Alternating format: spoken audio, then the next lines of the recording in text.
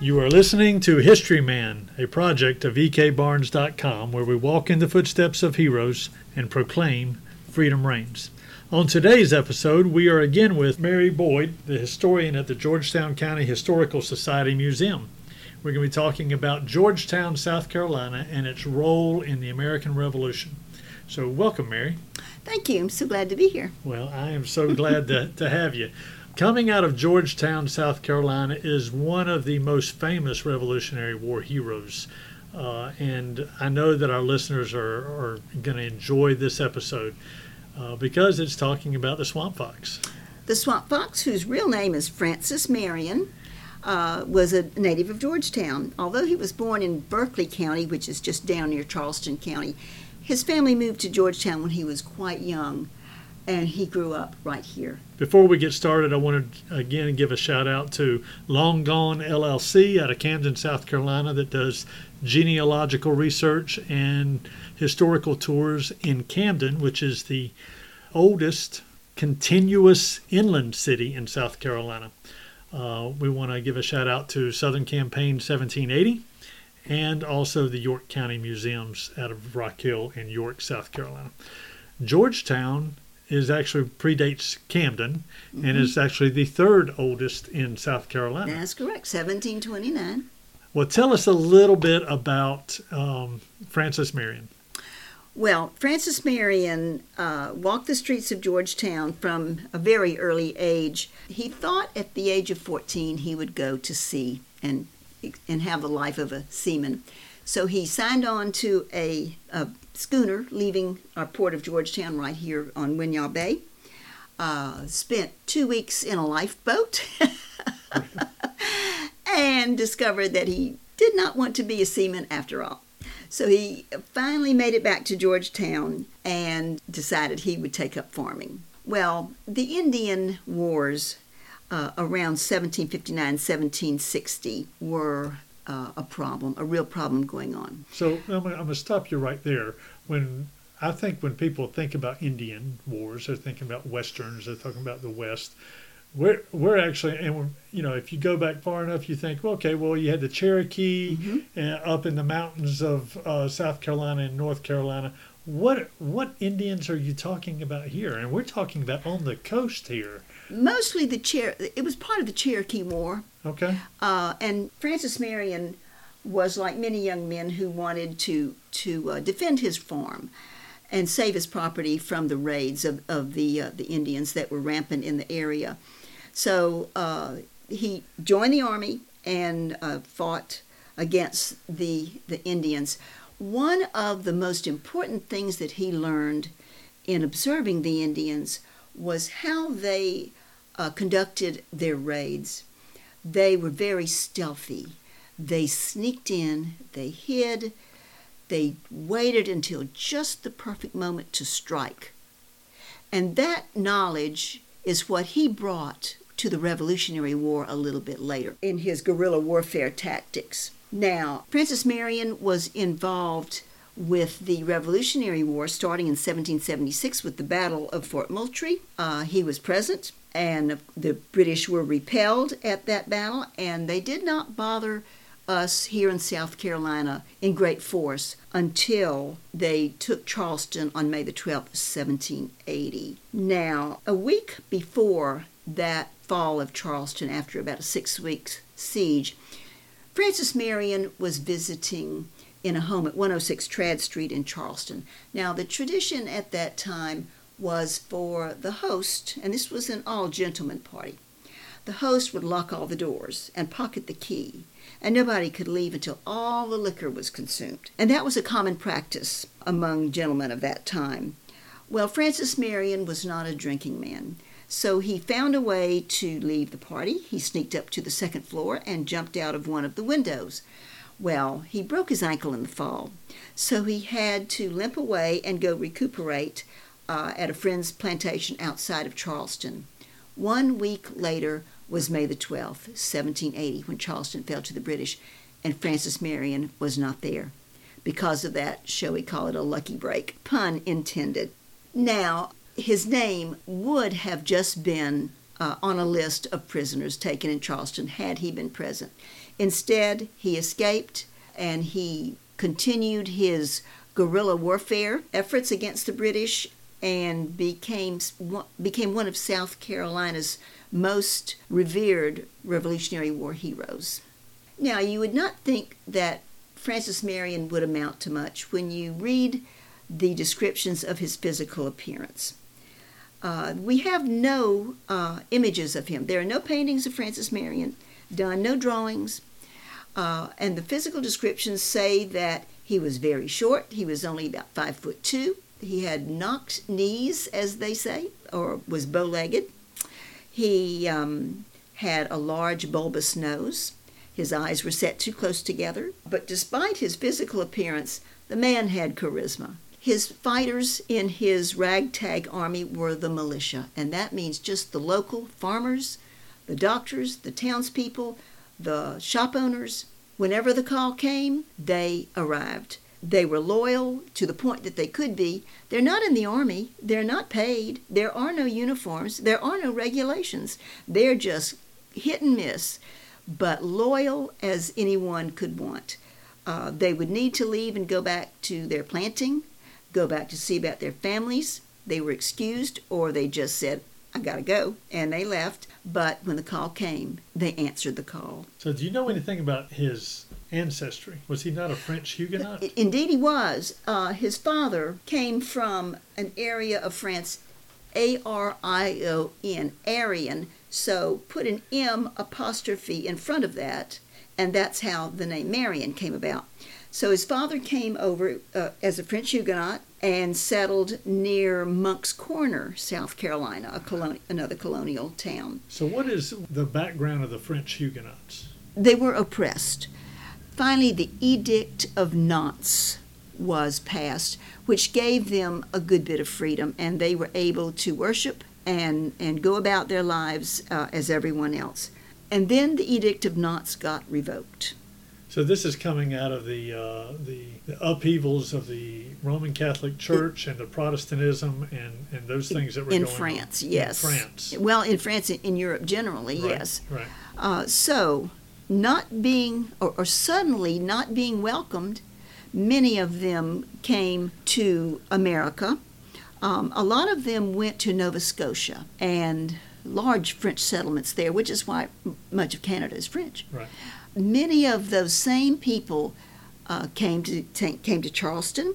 Some of them went on to New Orleans and the coast of Louisiana, and they were called Acadians, and that word has gotten corrupted to the word Cajuns. Gotcha. Which All right. is part of that same movement that brought the French Huguenots to Georgetown, brought the Cajuns to Louisiana. So he ends up here in Georgetown. Mm-hmm. His plantation, is it here?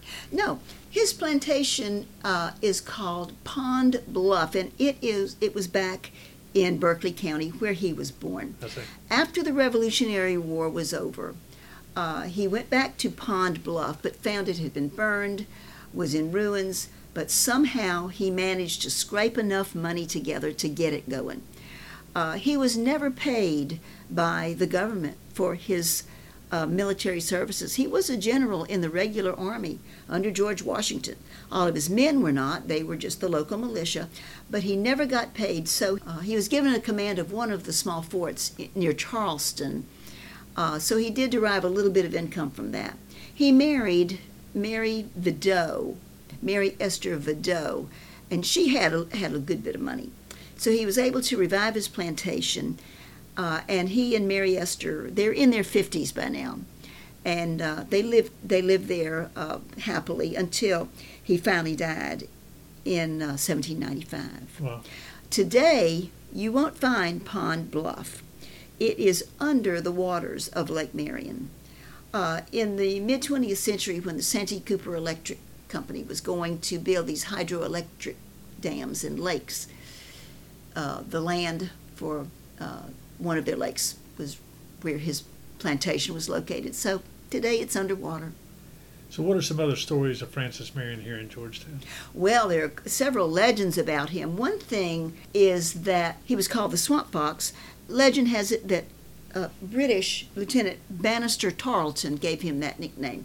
But we find that is not true. According to a couple of books that I've read, the name Swamp Fox may have been mentioned by Bannister Tarleton, but it was not really attributed to Francis Marion until 1829, when South Carolina poet laureate William Gilmore Simms wrote a poem, and that's the first time you'll ever see the Swamp Fox associated in a positive light to Francis Marion.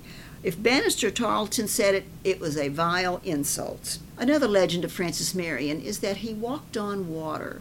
Well, maybe. What he did was, knowing the swamps as keenly as he did from his hunting and fishing days as he grew up here in Georgetown, he was able to navigate those without any trouble. He knew where to cross. He knew which streams were passable, which were too deep.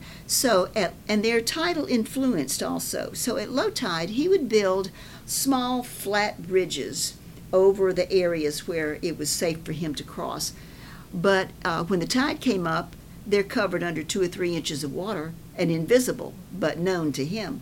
So when the British would chase him back into the swamp area, he'd find those bridges and it looks like he's walking on water. That's fascinating. One of the misconceptions in the teaching of the American Revolution in schools is that the Revolutionary War ended with the surrender of Lord Cornwallis at Yorktown on October 19, 1781.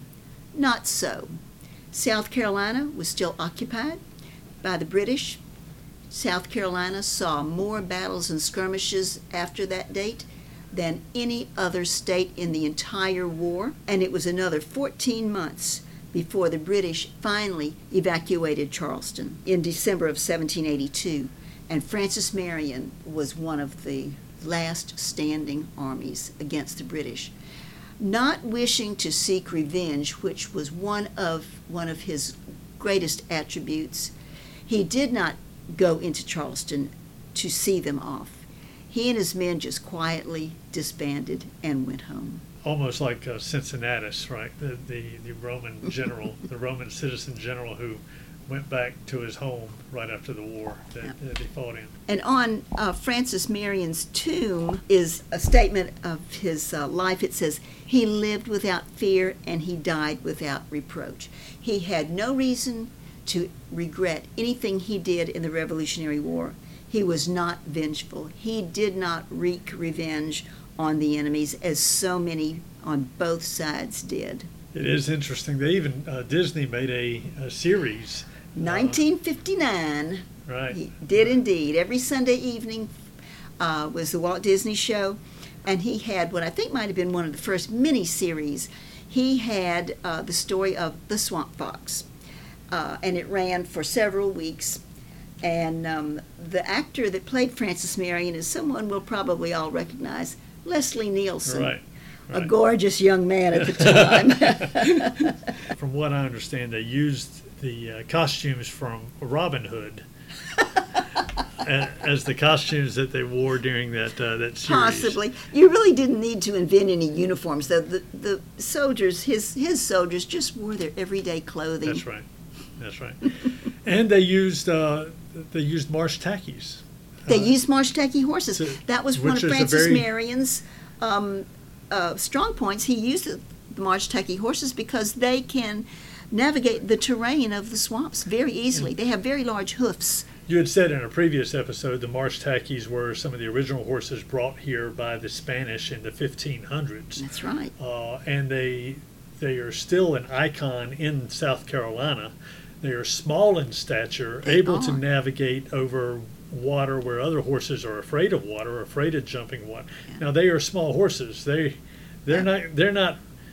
not beasts of speed by any stretch of the imagination, but they were certainly good for him in the marshes and the swamps. Perfect animal of South Carolina. for him to navigate the swamps. It is interesting as you go across the battle sites in the Revolutionary War or any battle site in general. one of the ideas in battle is to have the high ground, so you have the vista, so you can see the enemy coming, that sort of thing. Right. In the geography of Georgetown, there's no high ground. No, low country. All of it is low, and so it's hard to see your enemy coming or see where they're going to. And it's not like in the westerns where you see dust clouds off in the distance coming your way. Right. So I would imagine that the British, who did not know the area, even their loyalists, most of their loyalists were from other places, New York, Pennsylvania, that sort of thing. They did have loyalists or Tories that they brought up in this section of the country that they relied on, but a lot of the British force would be bewildered by this geography around here. Another interesting story about Francis Marion is called The Dinner. Francis Marion is out in his encampment in the swamps on his place called Snow Island. He has a few British prisoners there, but he was not one to take prisoners very often. He was much more humane than that. So there is to be a prisoner exchange, and a British officer is blindfolded and brought into the encampment.